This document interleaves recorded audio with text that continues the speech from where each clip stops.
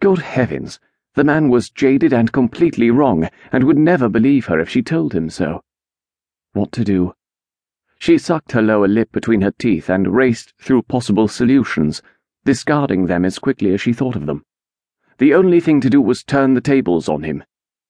She cared for him, and the only way she knew to possibly get through to him was to show him, beyond any doubt in his distrustful mind and wounded heart, that she was never going to hurt him, and that if he would let her, she could love him with all her heart if only he would give her his.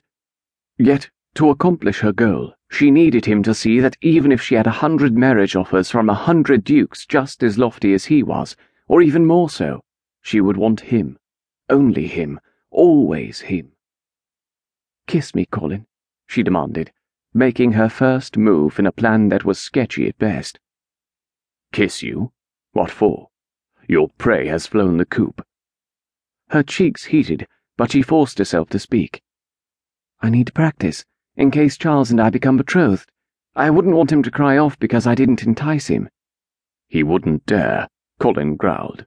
"You need no practice." She purposely licked her lips, feeling foolish but pushing forward.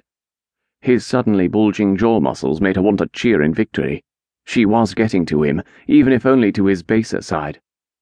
For now, that would have to do. War was often won with small maneuvers, and softening Colin's heart certainly felt like combat. "You promised to transform me," she continued, knowing that would get to him. The man was honorable, whether he liked it or not. "One kiss," he said in a stern tone. "Yes, just one." "I find you impossible to resist," he muttered. She bit her cheek to keep from grinning and forced herself to stay silent. Grunting, he crooked his finger at her. "Come here." Suddenly her legs trembled and her heart beat wildly. She judged the distance between the two of them. It was 3 steps at the most. Could she make it?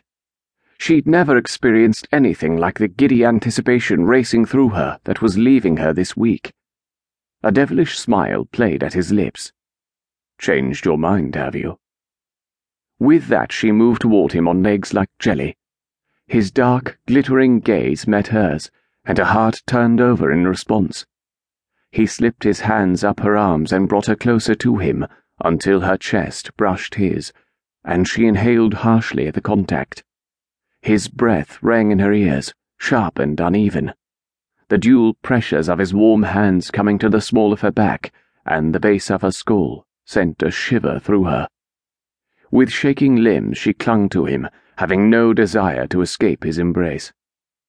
He leaned near, and his lips touched hers like a feather being dragged gently over skin. "Amelia." Her name was a groan of need from his mouth. Deep within her, raw ache sprang to life and took her breath away. Unable to form words, she twined her hands into his hair and dragged his lips to hers, a silent plea that he fulfill his promise. His lips captured hers once more, demanding this time, and devouring the little bit of self-control she had left. Their tongues met and swirled in a tangle of urgency and longing. The pressure on her back increased until he crushed her to him, so that she felt the savage beating of his heart. Her head rang with a sound until the beat of her own heart took up with his, and the world seemed to slip away. She raced her hands down his neck, over his shoulders and the muscular planes of his back, just to press her fingertips against his hard body. His mouth left hers and moved with rapid-fire precision down her neck and to the skin of her chest, exposed by her low-cut gown. Every place he touched burned, and when his tongue flicked out to trace across the top slope of one breast and then the other, she moaned deep within her throat.